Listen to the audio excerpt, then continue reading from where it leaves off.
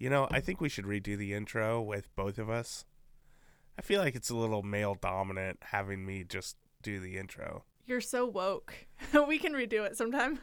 You're an independent woman. You don't need me doing that for you. Oh my god, women have been waiting centuries for this.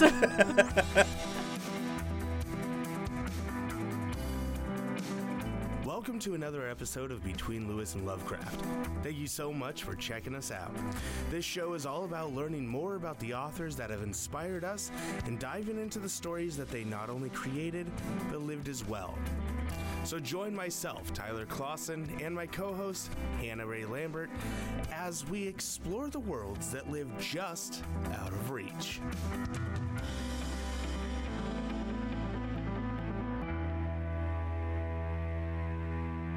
Love is in the air. I can feel... You know what? It's not love. It's pollen. It's fucking disgusting. Oh, I'm sneezing and I'm so gross. He's crying because men can have feelings too. Don't let him That's fool not you. why I'm crying. It's because of the dust.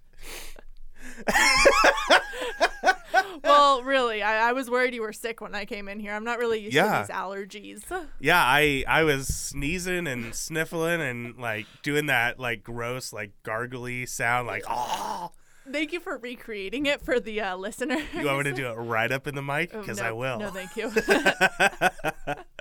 Anyway, welcome to Between Lewis and Lovecraft.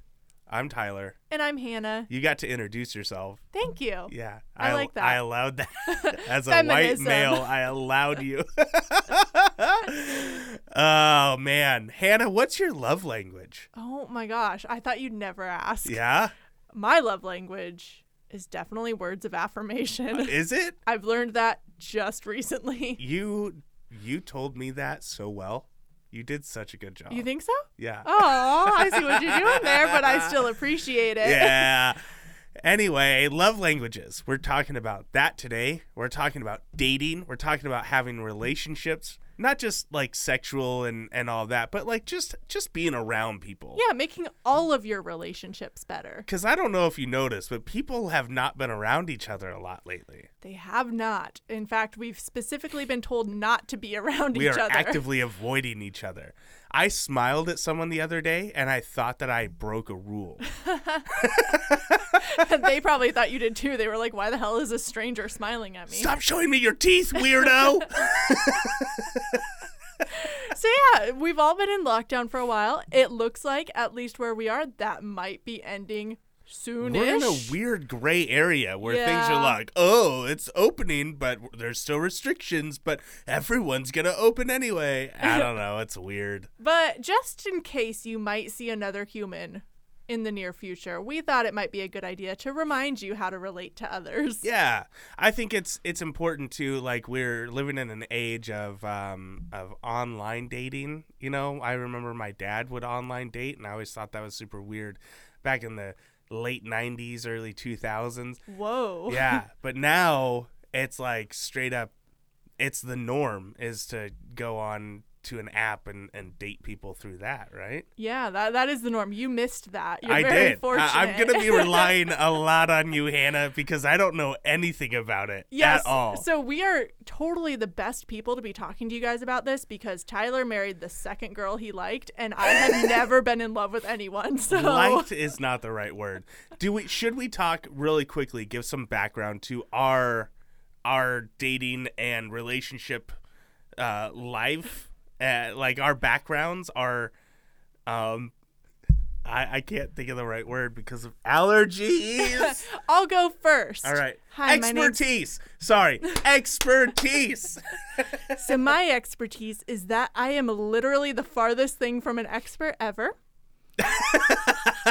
I've never been in love. Oh, so you're a philosophy major. Yeah, right? I've never been in love. I occasionally casually date. I am most likely to be criticized by men for being cold and distant. So, yeah. All right. That's my expertise. Wow. Tyler is How many opposite. guys have you dated? Like been in a relationship with? Oh, like relationship? Like I'm not going to ask too personal of probably questions. 2. Oh, really? Yeah. Okay. And it's been a long time. Is it just not the right guy has approached you, or are you just actively not dating people? I mean, I feel like everyone says the former.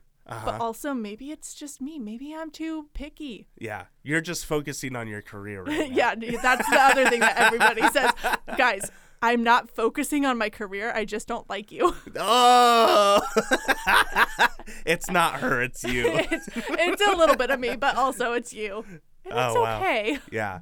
Hannah, you weren't wrong in the kind of. So I've had a total of 2 girlfriends in my life, and I married the second one. The first one dumped me after 2 weeks. And it took 3 years for me to understand why. I would pester her for 3 years. Not like annoying stalkery pester her. We were still friends, and we'd hang out all the time. And finally, after 3 years, I was like, why, what was it? Like, I'm interested in other girls. What was it about me that you didn't like? And she was my friend enough to tell me that she's like, you were just super dorky.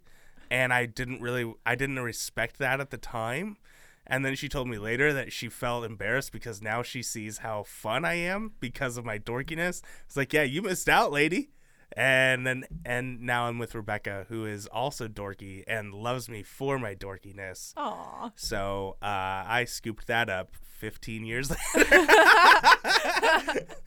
So wait, how old were you guys when you got married? Because you guys met in high school, right? We met in high school. I saw her singing opera in the back of a cafe my sophomore year of high school. So I was 15 when I saw her for the first time.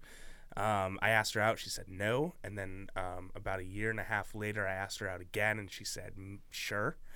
A ringing endorsement. Not exaggerating at all. She literally said, sure. And because that's how she is. And then we were together for 8 years. Wow. Before we got married. And I was away for about 18 months of that in Arizona. And then I came back and I worked my ass off to justify marrying her because I wasn't going to jump into a marriage without feeling as though I could provide for her. And a lot of that stems from, like, I have divorced parents. I've seen my parents remarry and re-divorce. So I don't want to play that game. You know, if I'm going to marry somebody, then I'm going to do it the right way, you know, as best I can. Not like my way's the way, only right way ever. Well, I think a Mr. Gary Chapman would really approve of all of the thought that you put into that decision. You think so? I think so. You think I'd make Gary happy? I think he would. He's probably listening right now and going, "Yep, that's Gary, Tyler's." if you are listening, I will say, like, Beck and I knew about love languages before we got married. You can't go to church in the mid to late, like, early 2000s, like 2007-ish, and not have heard about love languages. Oh my God, that's hilarious. I've like, never heard of it's them. such a big deal. And I remember everyone, what's your love language? Oh, my love language. And it was like getting put into a Harry Potter house. Oh, you know how God. everyone wants to be in a Harry Potter house, and or what superpower would you have? Like, that was the youth group, young adult Christian version of that, is what love language are you? And so now we're going to jump into that. Emo high school me would have hated that. Really? Okay, so were you, like, super emo? I was super emo. I was very upset that my mom wouldn't let me dye my hair black, which I'm really thankful she didn't now. She also wouldn't let me pierce my lip, which thank you again, Mom. You are okay with that. I think as a mid-20-year-old, you would think that that's cool. Like piercing your lip at the very least. No, you can't, like, unpierce your face. I'm glad I didn't do that. All right. But yeah, so just to set it up, we did read books for this episode. We did, yeah. Between the two of us, we read 4 books, and the first ones we're going to talk about are 2 variations of kind of the same book, which are The 5 Love Languages by Gary Chapman. Mm-hmm. And his background, for those who didn't go to youth group in the early 2000s, he's a pastor from North Carolina. His original 5 Love Languages book came out in 1992, and since then he's written like a dozen variations of it, all tailored to like specific groups of people, like singles, which is the one I read, children, I think you have workplace, down here, like, workplace, yeah, and even a military edition, which That's okay, nuts. Whatever. Like he just is that wants to make a bunch of money. Yeah, I mean, when a publisher goes, hey, you know how you wrote this book 4 times already? Can you just take that exact same thing and just change it so, like, I don't know, military?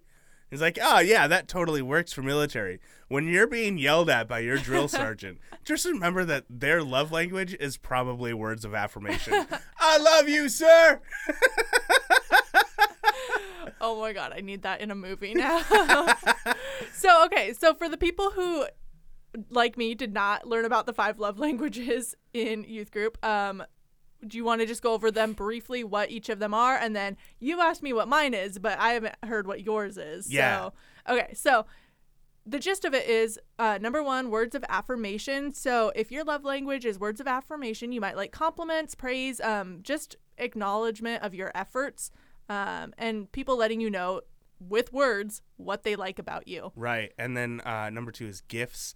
People who speak this love language, like a tangible reminder of someone that they care about, or that somebody cares about them, whether it's like something super free and cheap, like you went for a hike and someone picked a flower for you, like that's a reminder, that's a gift. And or it could be an expensive piece of jewelry. There are people who like that, and that's just how they're built. I love your note on to add to their succulent collection. I felt like that was a very like contemporaneous example since plants are all the rage now. I'm sorry, but when I read it, like I don't read succulent like the plant, which I know exists. I understand that that's a plant. Are you making it dirty? Yes. Oh my God. Or in addition to their succulent collection. Okay. You should do commercial voiceovers for like sexy succulents or something. These succulents will make you blossom. Oh my God. You'll want to pollinate this succulent. You've really got pollen on the brain right now. Yeah, it's up in my nose. So the 3rd love language is acts of service. So this is you showing someone you love them by doing things that the other person will appreciate, like mowing the lawn, cooking them dinner, doing the laundry, picking up something they need when you're at the store, just showing them that you're thinking about them and you want to make their life easier. Yeah. The 4th is quality time. And this is really interesting because I thought it was one thing, but it turns out to be something kind of different, and more specifically, undivided attention. Spending time with another person without distractions. I know this one intimately because it's Rebecca's love language. She needs that. And I always thought that we were having that. Like, I thought I was giving that to her when I'd, like, sit down and let her pick a movie and we'd just watch a movie or watch TV or something. But as I was doing this reading, I was finding out that is almost the opposite of what quality time was. So, we'll get into that a little bit. And then the 5th love language is physical touch. So, of course, this can be in the sexual sense, but also it can just be a reassuring how much you didn't want to hand say that. on the shoulder. You know what? What you guys do in private is none of my business. Yeah. But if you want some non-rated R physical touch, it can be a reassuring hand on the shoulder, holding hands, hugging, etc. within like the appropriate confines of society. Any touching, any consensual touching is a part of that. A couple things that are important to note is like everybody can sit here and say that they like something about that. Obviously, I like getting gifts. Mm-hmm. Obviously, I like it when my wife touches me. Obviously, I like spending time with people I like. I like it when people do acts of service for me. Like, everybody has a part of this, but it's more specific than that. It's through some understanding and creative ways of looking at it that I think you can start to figure it out. But it's more like it's. I'm trying to think of how, like, physical touch.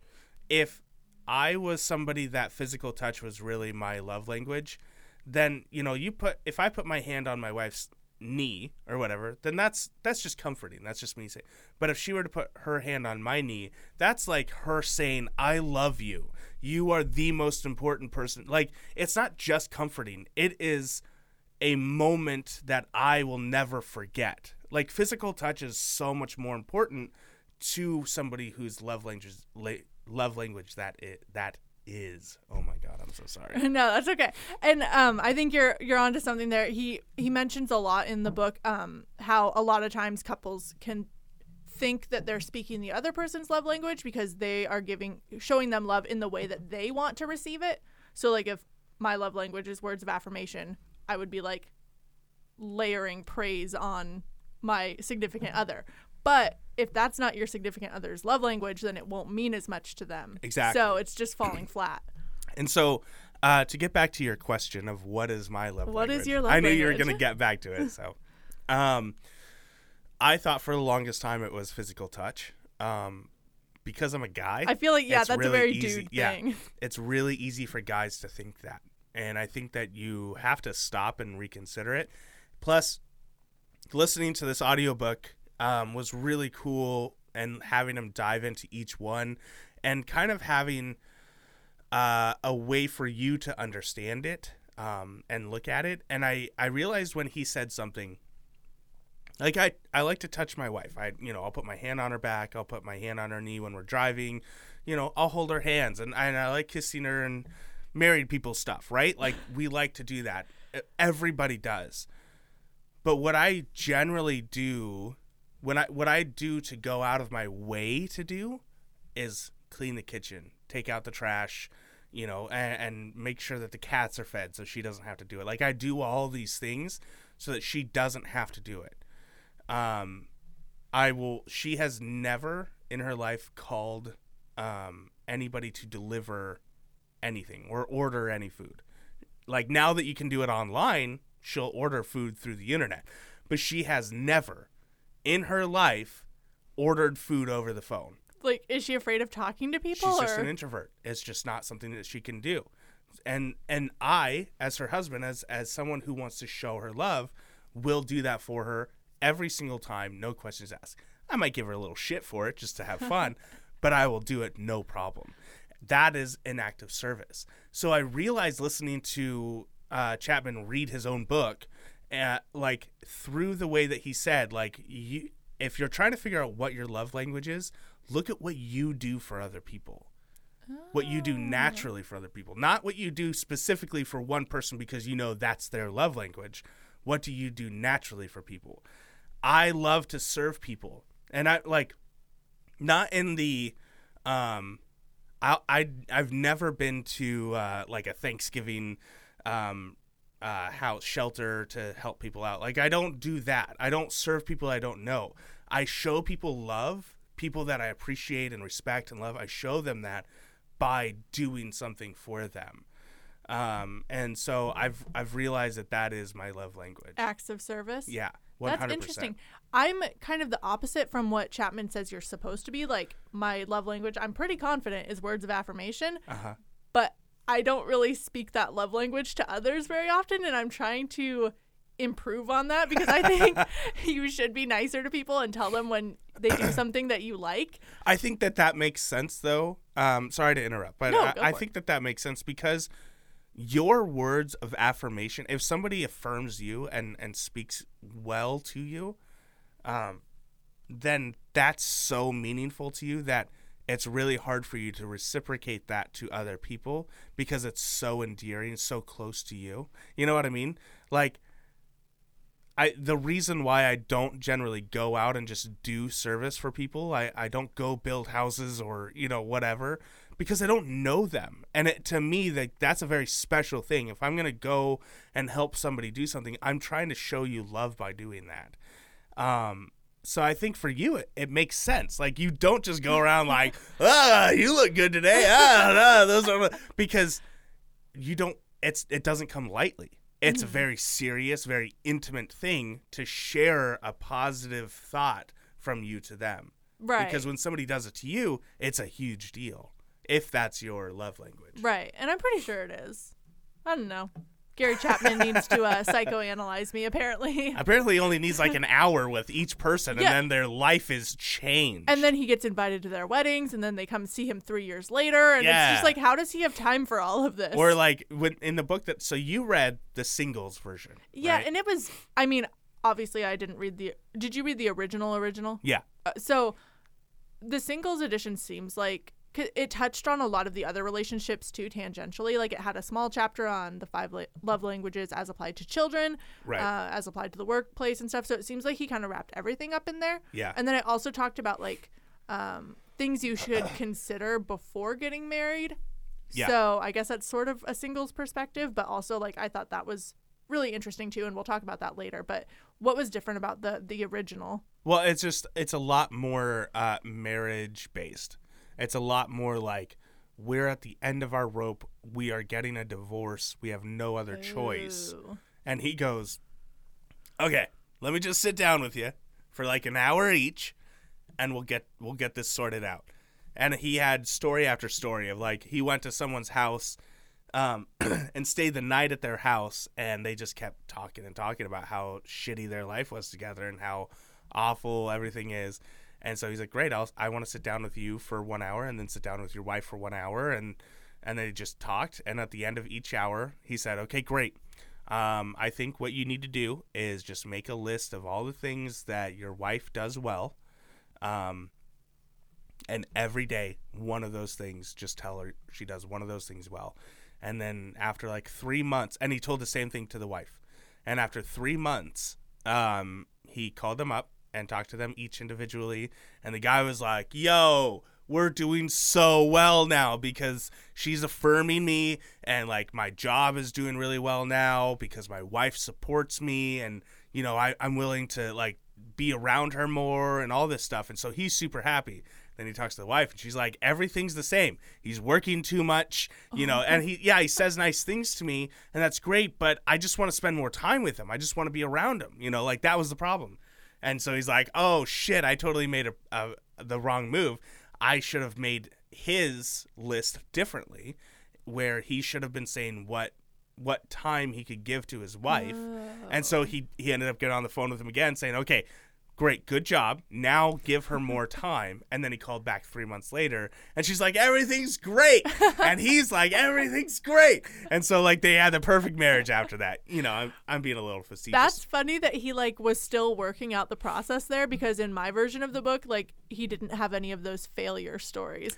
Everything Right. worked out great. And- like people improving their relationships with their like estranged parents and stuff, and I'm like, come on, is this really possible? And I think that we're seeing highlights. And Yeah, the he easy, doesn't put the failure stories. Yeah, he picks in and there. chooses, but he puts in stuff in the book that I read that are very like, he is working out the process.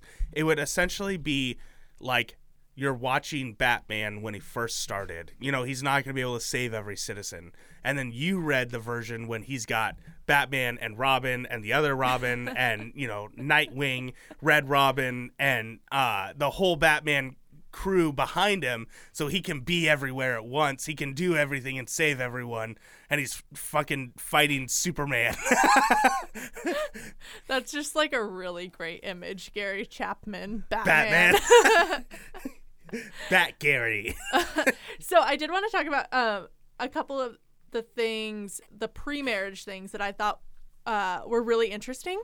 Yeah. And you don't have to say if this applies to you pre-marriage, but This honestly might be close to what I read in my second book, which okay. was I'll just bring it up now. I read I wanted to read Men Are Spaghetti, or Men Are Waffles and Women Are Spaghetti.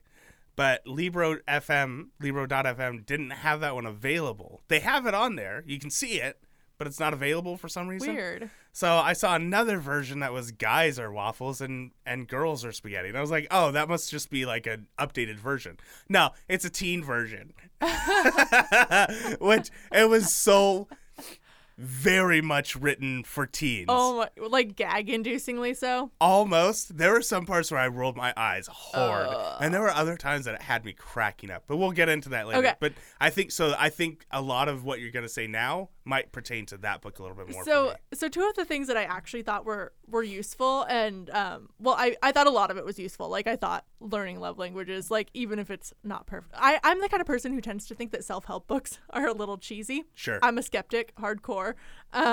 but I thought this book in general was very good. Yeah.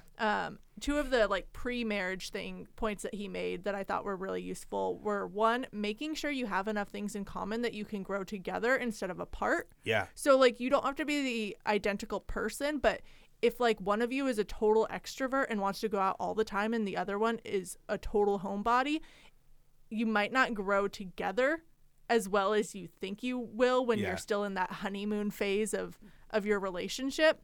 So, and like making sure you have the same values and stuff. So again, not being the same person, but having the right things in common and kind of figuring that out before you are like, hey, we're going to go get hitched.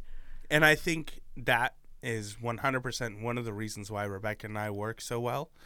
Becca and I are into completely different things. She's into K-dramas and Jane Austen and salads, spicy food. I am not. I'm into Dungeons and Dragons and comic books, you know, and all of that.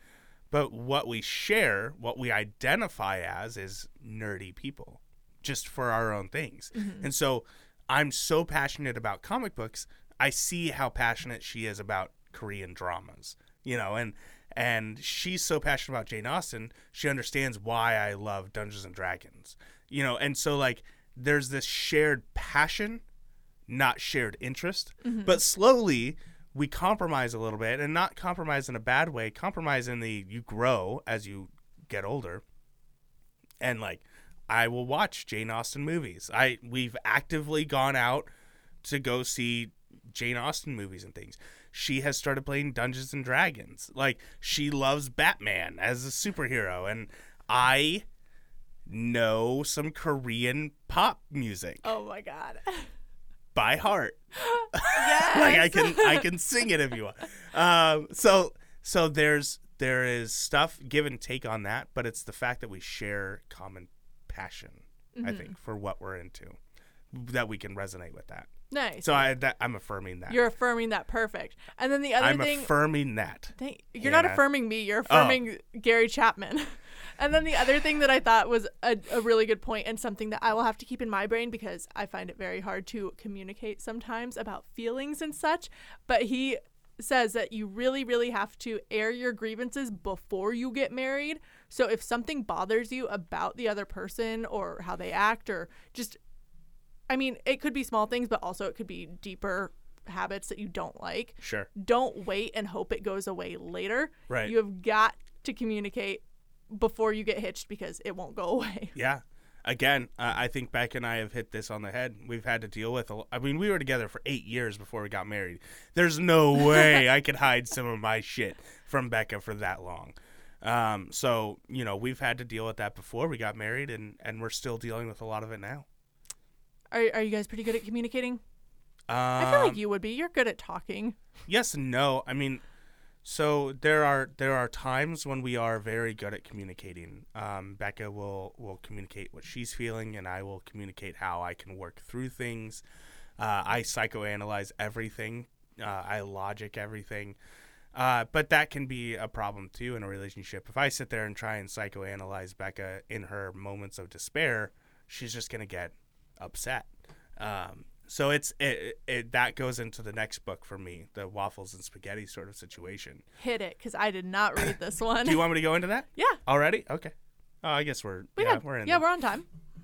So I read Men Are Waffles, Women Are Spaghetti, or rather the teen version of that. But I already kind of had an idea of what it was going to hold. I didn't realize it was going to be so Christian-y when I started reading it. Did you feel like Love Languages was a bit Christian-y? I mean, maybe because I knew he was a pastor going into it. Yeah. He wasn't over the top about it. He did talk, I mean, he talked about how he met a lot of his clients at church. Sure. And then he did have like one brief chapter that was like, you know, your relationship will be better if you don't have premarital sex and stuff like that. And I got very triggered, but I get it, you know, whatever. I bet. And I'm sure, I can go on that for a while. But in my version, he would bring in some scripture every once in a while to say, like, you know, and Jesus talks about this. And he did not do any of that in the singles edition. And it was very, very, he probably did that on purpose, to be honest, because he knew This is the book That we're all like, godless this is the heathens? book that your mom would give to you because she wants you non-Christian, non-church going daughter of hers to stop sleeping around. Thanks, Mom. Yeah. But Waffles and Spaghetti was very Christian-y, at least the teen version. And, you know, I had to work through that a little bit because there were some things that it kind of, you know, going into Adam and Eve and the way that they were created, why they were created. Like, yes, I can get on board with some of it, but then you lose me real fast with some of it. So I had to work through that. But what I did really enjoy was the author of this is not the original author of author of Waffles and Spaghetti. Men are waffles, women are spaghetti. He is somebody who rewrote this book specifically for teens with like the blessing of the original authors. Yeah. So he liked it so much that he wanted to. He's like, we need a teen version of this. Yes, and it's written by Chad. Typical Chad. I know. I'm trying to find the information. Wait, Chad Eastham. Oh, it is his name. Is his name. The original book was written by Bill Farrell and Pam Farrell, and then Chad rewrote it. And then you get a lot of he read it, and then his editor Mackenzie also read parts that were more like better suited for having a female voice. And then they have like these dialogues that go on, kind of like how you and I do our thing on Google Docs when you're critiquing my book or I'm critiquing yours, and I'll be like, "Are you sure you meant this?" And you're like, "Yeah, I meant that," or you know, like that's that sort of thing. They do that and they leave it in. Oh, nice. So they'll have a little dialogue there. It was kind of interesting. It was a good little audio. But Chad, God, I hate his name, Chad. Sorry, Chad. Apologies to all the Chads I like your out voice. there. I like your writing. I do not like your name. Chad would dive deep into the science of things, which I loved. He went into why chromosomes are the way that they are, what the chromosomes do, how it affects the process of being born and like how you develop as a fetus. He goes into the process of the different parts of your brain and how they affect how you think. And, you know, he talks about like men's brains are 50% larger, but women's brains are much more connected. So, you know, it's this super give and take back and forth. And I loved it. I loved that it's easy for a Christian to go, there's this dividing line. There's men and there's women.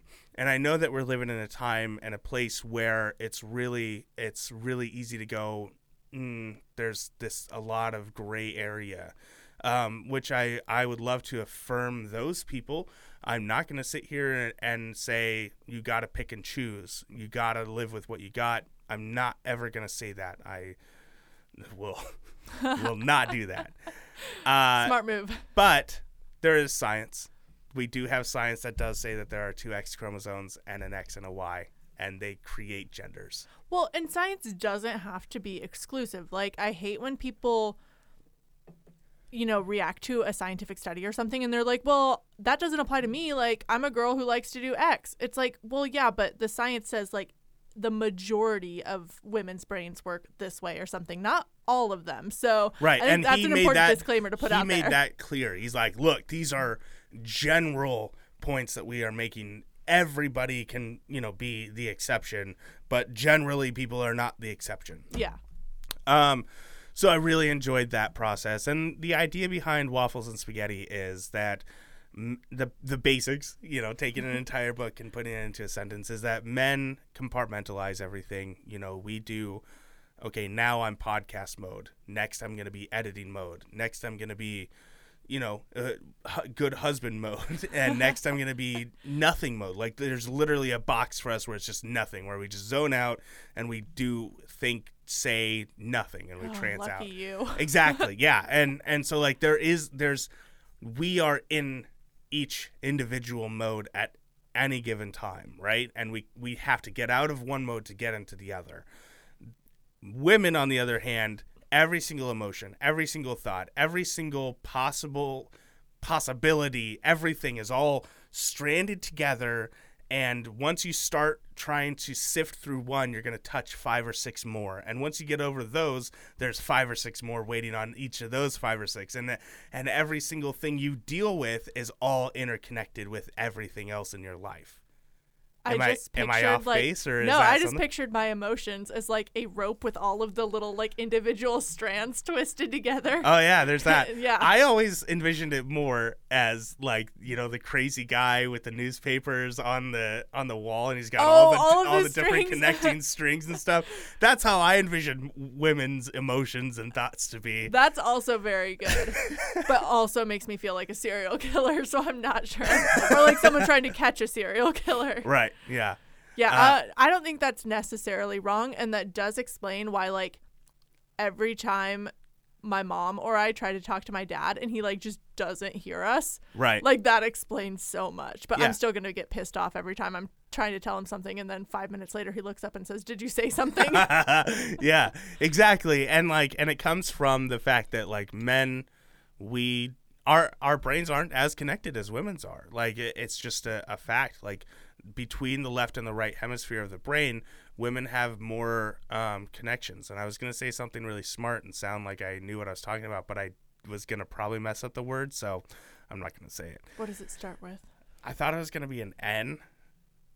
I was going to say nutrions. I know that's wrong now because I said it out loud. See, I was actively avoiding saying the word, Hannah. No, that's what I'm here for. Neurons. Neurons. No, that's not the. I think you're right. Synapses? Yes, that's the right word. That's 100% the right word. What I was going for was not even neurons. It was something completely different that was completely wrong. That's okay. But it got us to. That's what we're here for. We bounce ideas off of each other Yeah. until we get to the word you're looking for.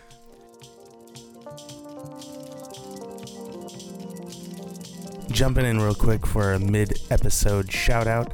I've been listening to an up-and-coming artist a lot lately, mostly while I edit shows or design stuff for the show or t-shirts and stuff. He goes by Katana Boy, and he's from Montana, and his style is very chill and easy to sink into.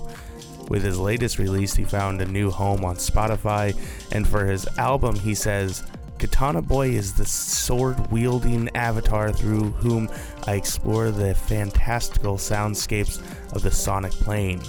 Join our hero in his most daring exploration as he navigates the caverns, fields, oceans, and forests of the realm of resilience." If you're wondering what he sounds like, well, this is it. That's what's playing behind me right now.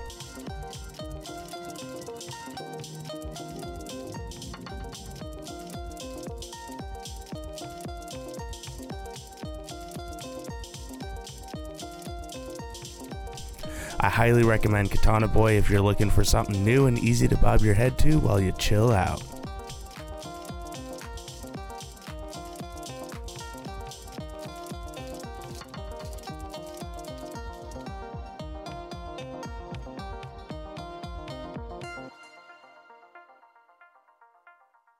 Well, what was the teen angle to it though? Because like you've talked Right. about the science and stuff, but how Yeah. does that apply to teen relationships? So it got into the basics of why you have a relationship, what is the point of a relationship, and that was the biggest part of, I think, the teen version of it, being like, what I thought was really interesting, to be honest, because in church you are taught like, yo, be abstinent, be pure.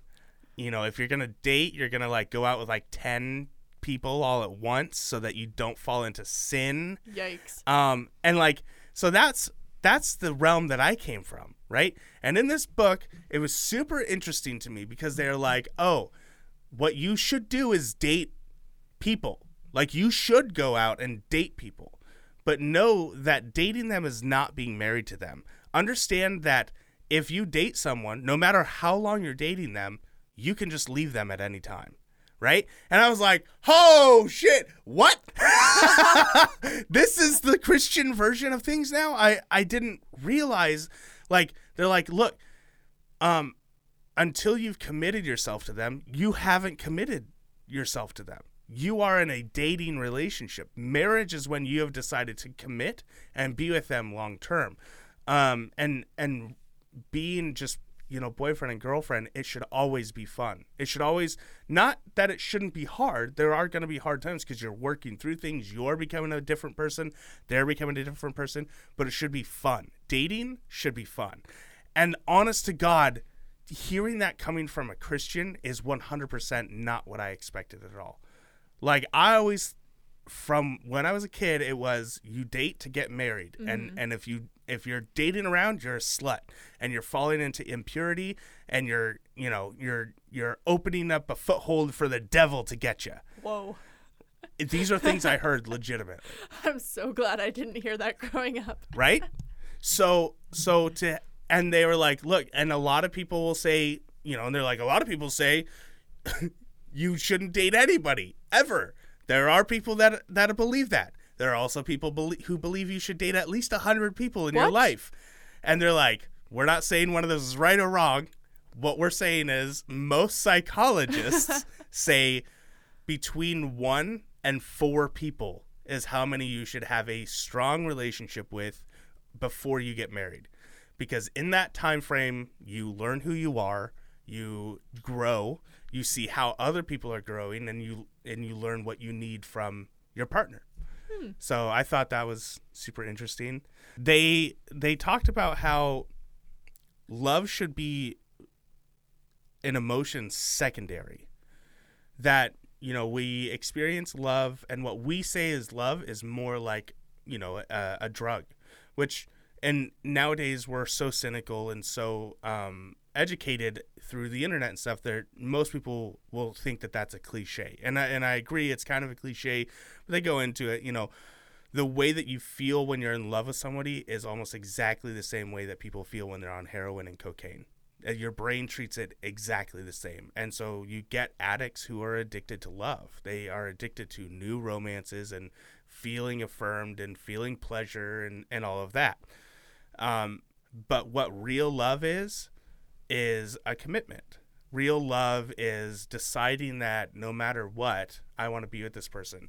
And so I'm going to jump off of the pages of these books real quick and go into my own philosophy of like, I believe, the Bible talks about love in 3 different ways at least.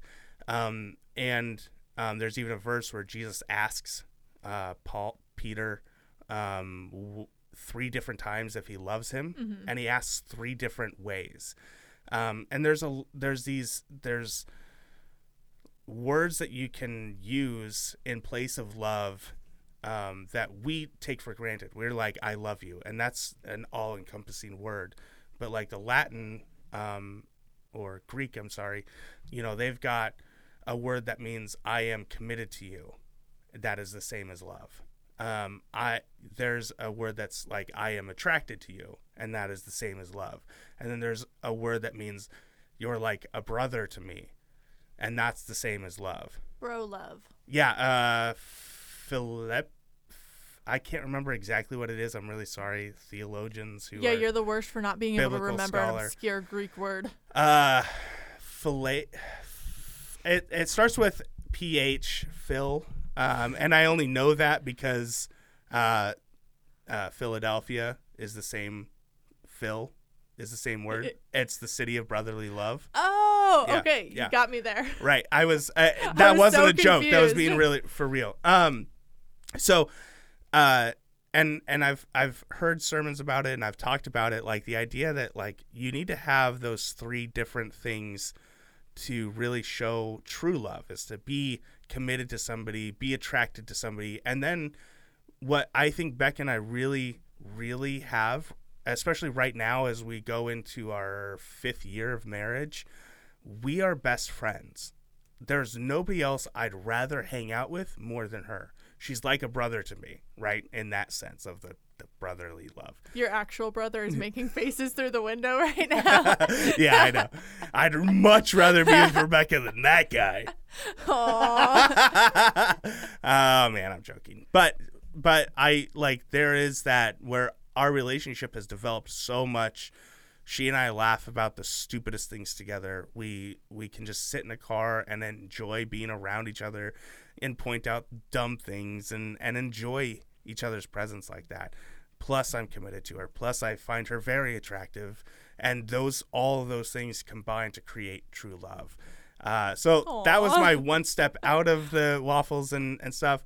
Waffles and spaghetti. What I liked one about step it, out of the waffles I know. and stuff. I like that. What I liked about it was that they approached teenage love and kind of gave a little more definition to it, some structure, and helped. Like, they got into super basic stuff. Like, they're like, don't have too much eye contact. Make eye contact, but don't stare at people. Like, they got into the basics of human interaction. I should have read that. I'm Yeah. such an awkward turtle. Yeah. So you read something equally as profound. I read one that is a perfect follow-up to this really insightful scientific book. I read Things You Should Already Know About Dating, You Fucking Idiot. And this book... But wait, so on the title, they have the F word with a little asterisk in there to make sure that it's not actually the F word, right? So while we're recording this, do we need to go back and edit every time you say the title, put a little bleep in there just to make sure that the title matches up to what you're saying? I'm not really sure how you make an asterisk sound, so... You just do the bleeping sound. You just do the bleep sound? Bleep. I mean, you can do that. I think people will be able to find it regardless. So I actually didn't know who the authors were until after I finished it, which I'm glad because it would have totally ruined it for me. It's written by Ben Schwartz, who is John Ralphio from Parks and Rec. I didn't know that. John Ralphio. Yeah, so that would have totally, distracted me the whole time. He wrote it with Laura Moses, who is a TV writer. I'm assuming they're friends or something. Maybe they're lovers. Who knows? But so this is it's basically a joke book. It's an illustrated guide on dating for millennials. It's Did you think it was a real book though? When you picked it up, did you think this is going to help me date better? No. Okay. I mean, look at the title. You can have a facetious name like that and still be a good book. There were some good tips in it. It's really short. It took me a couple hours to read it. Okay. For you, but for me it'd be a couple of days. No, it's literally it's 100 tips basically, Okay. and they're very short with a stick figure cartoon next to it basically. Gotcha. So it's pretty funny. I was laughing at the first third of it. It got a little bit redundant after a while because I caught on to the sense of humor and I was like, Gotcha. I've heard this joke before. But so basically, if you actually learned anything from this book, I'm a little bit worried about you. There were 3 tips that I actually screenshotted because I wanted to put them out there for all of the loser menfolk out there who just don't know how to date. And also so when I knew we were going to do this episode, I re-downloaded Bumble. I like to do that every couple of months just to see what's out there that I'm not missing. What's out there? What's out there? What's out? The answer is not a lot. So maybe if we have some time at the end, I saved a couple. I'm legitimately, I was trying to get through this because I want to just start chatting about stuff. So we'll get to the 3 points from Things You Should Already Know About Dating, You Bleeping Idiot. Tip number 4 is regarding location. Make sure the location isn't right next to you and moons away from them. This is so relevant because the last first date I went on was with a dude from Bumble or Tinder or something. And he suggested a location that was 5 minutes away from him and an hour drive for me. And I was just what the actual... So I already went into it with a bad attitude because I was so You pissed. went on the date? Yeah, I went on the date. Oh, come on, so Anna. I was already sort of pissed at him, and then it was not gonna. We were not gonna click anyway. Did he use that as an excuse to get you into bed? No, because it was a coffee date. Oh, okay. Yeah, so I was well, the first day he suggested was an evening date. But I had something going on that night, so that's kind of why I agreed to go that far because I was I already made him change the date. So, sure, yeah. But I was just pissed and not having it. So, yes, this is a very relevant tip. One of the other ones that stood out to me was paying. If you're a guy on a date with a girl, you're paying at least for the first date. Yep, I'm sorry, it's 2020. Like, I'll offer to split the check, but if you say okay, I'm never going out with you again. Really? Like, So women's rights, equality, feminism, all of that is out the door on the first date with a guy. out the door on the first date. Like, maybe the second date. Is that for you specifically, or is that a general rule? I feel like I think that's still sort of a general rule. Yeah. Like, I think women still expect the guy to pay, as old-fashioned as that sounds. Uh-huh. And I think one of the other things that's for me specifically is I don't like to spend a lot of money. So, like, I don't mind splitting, like, after the first date, but also, like, I've gone out with dudes who they will eat, like, meals out 3 times a day. Uh-huh. And I'm like, this is not sustainable for my income level. Like, Yeah. I cannot be getting breakfast, lunch, dinner, and cocktails and splitting the bill with you the whole time. Like, it's just not going to happen. Sure. So I feel like if that's your personality too, where you're always like, oh, let's go get lunch. Let's go get, like, appetizers. Let's do all of this shit. Like, at some point, you better be picking up the tab if you make a lot more. Let me ask you this, though. Okay, so do you ever suggest where you should go eat, or do you let the guy choose? I feel like every once in a while I'll suggest, although I'm kind of, like, self-conscious about choosing places because I'm worried that, like, the other person won't like it. So that's a self-conscious thing, but I would almost say a good rule is, look, if you're going to make me pay for it, or let me, air quotes, pay for it, then I should be allowed to choose where we're going to go. That's fair. Right? I will always choose a dive bar. I'm the one taking you out to dinner, so I'm going to take you where I want to take you to dinner. Now, obviously, if it's some grody-ass, like, scary sketch hole in the wall, that's a different story. You should get the fuck out of there. But, like, I think that there's some concession there of if you have the, like, first date guy pays, then there should also be the rule first date guy chooses. Yeah, that's fine. Yeah? I mean, I don't care. Again, I have no skin in this game. I couldn't give a You fuck. have none. And then the third tip that I actually really related to in this book was it's offer to walk your date to their car/subway/hoverboard after the date.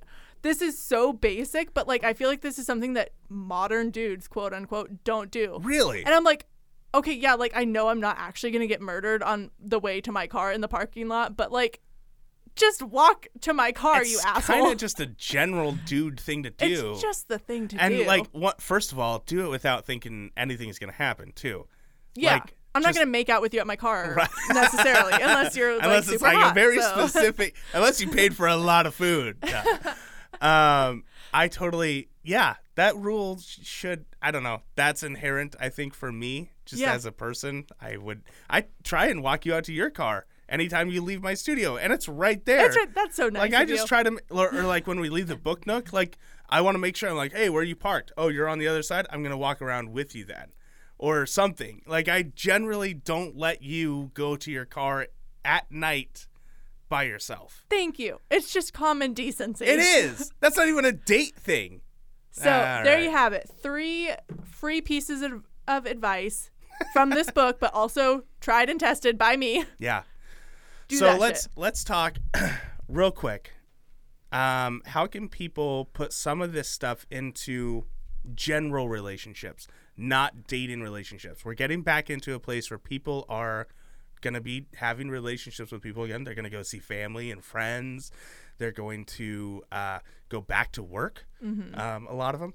What's something that you've picked up from these books that you think people can use in a general sense? I think that you should really just try to pay a little more attention to the people around you and what they react well to. Yeah. So this ties back to the love languages. Don't assume just because you like receiving gifts, that's the way you're going to make your boss or your friend or your mom like drill sergeant. Yeah, your drill sergeant. Don't assume that's going to be the way that you show them that you appreciate them. Right. Really pay attention to what they like and what will make their life more comfortable. What they react to. Yeah, How what do they react to things? Yeah. And so you can try different things, like try giving them a compliment, like a really genuine compliment. Yeah. Try doing some menial task for them that they've been putting off. See if they really react to that. Try spending time with them. Or Gary Chapman mentioned this. You can just ask them. Be like, hey, if I could do one thing to make your life better, what would it be? Yeah. and they might surprise you. I think that's a big one for me. And I got a lot of this. I mean, this came up a lot in love languages because it requires it to speak somebody's love language. But it came up a lot more in Spaghettis and Waffle because that is a book that's all about understanding the other person, not just in a specific love language way, but in an overall. How do man talk to girl, right? Like, that is the whole point of it. And I think that there is something to be said of if you were to understand the other gender going back into the world, having that knowledge would be really good, because I can now know, like, I need to listen more, right? And actively listening, not just like, like asking questions. I think I naturally have that as a podcaster, as the type of personality I have. I generally do that pretty well.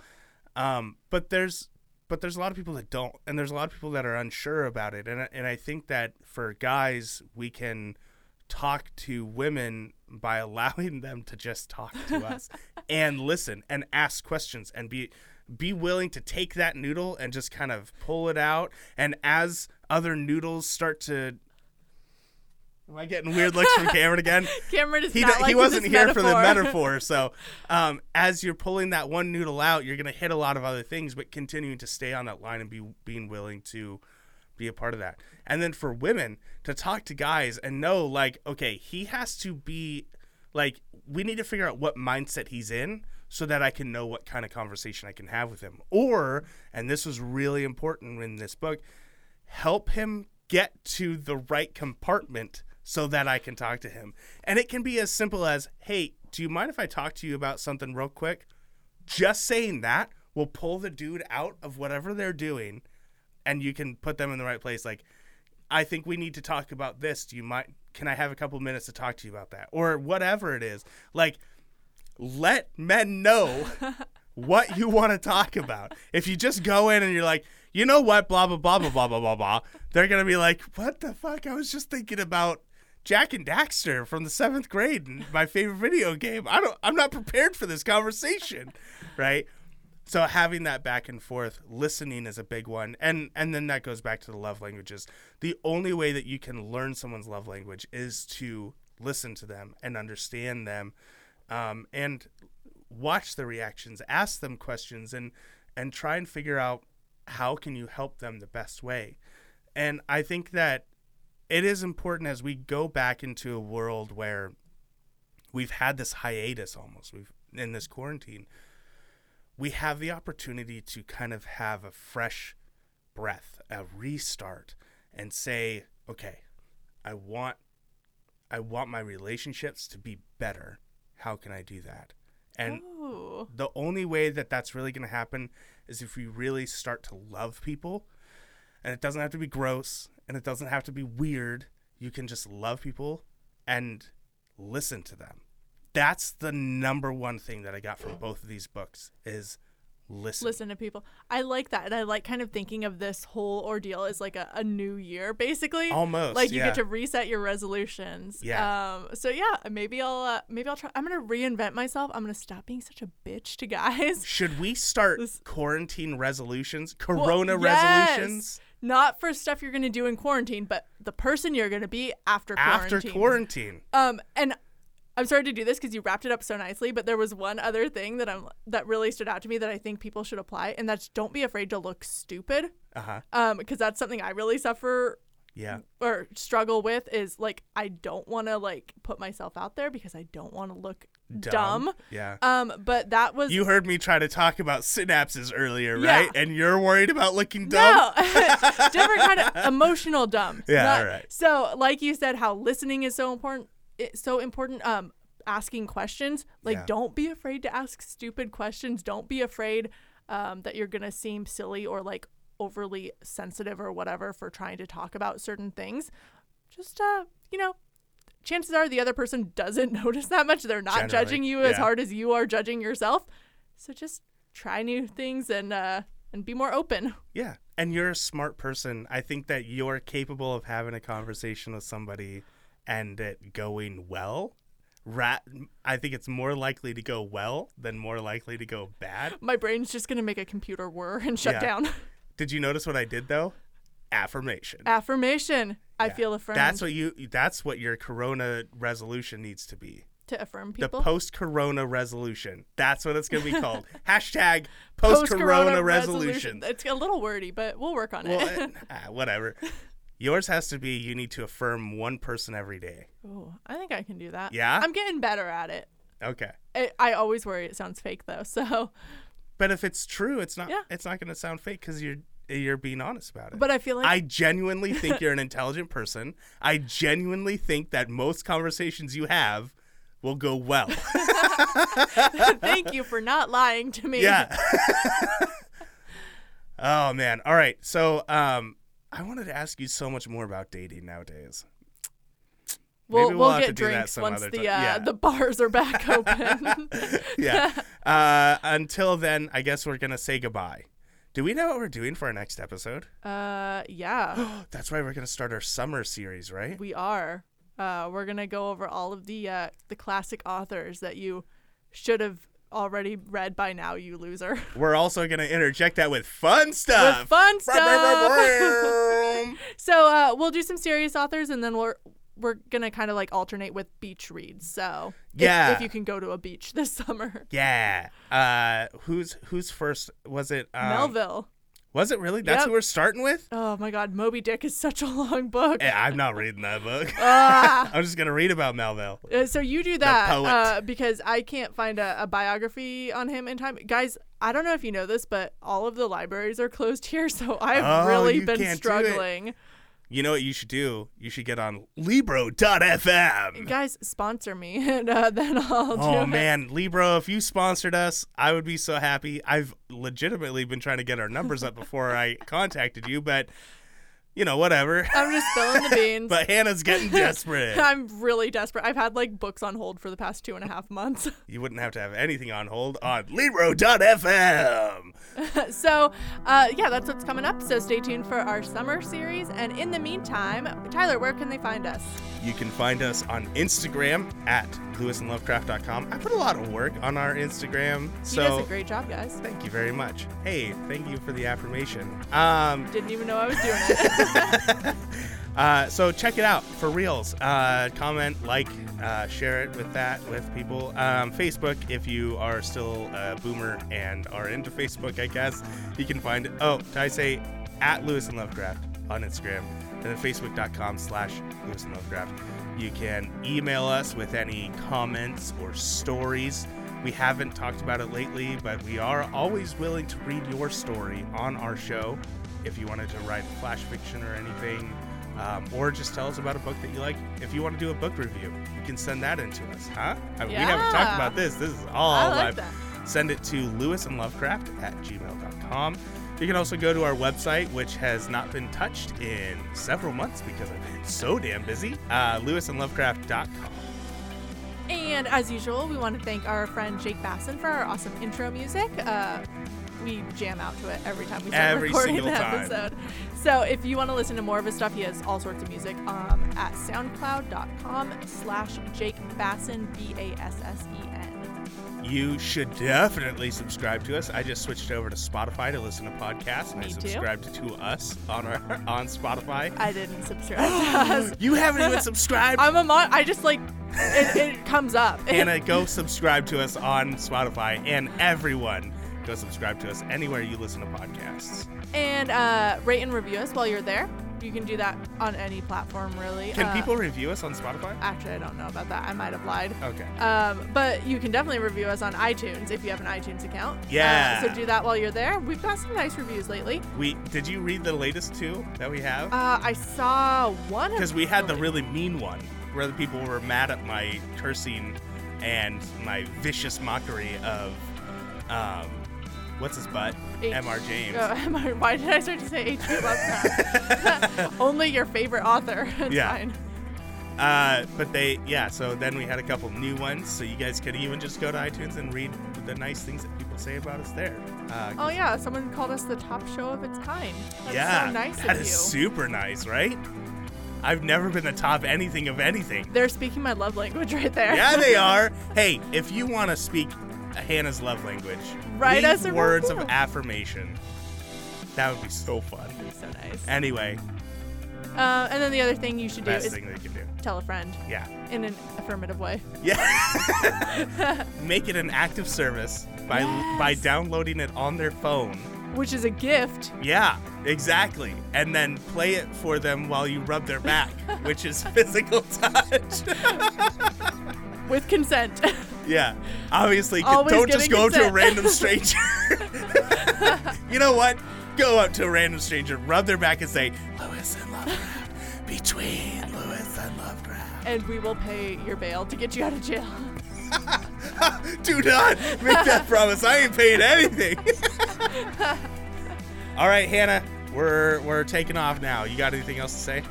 Call me Ishmael. I was gonna say, from hell's heart I stab at thee. You've read a lot more Moby Dick than I have.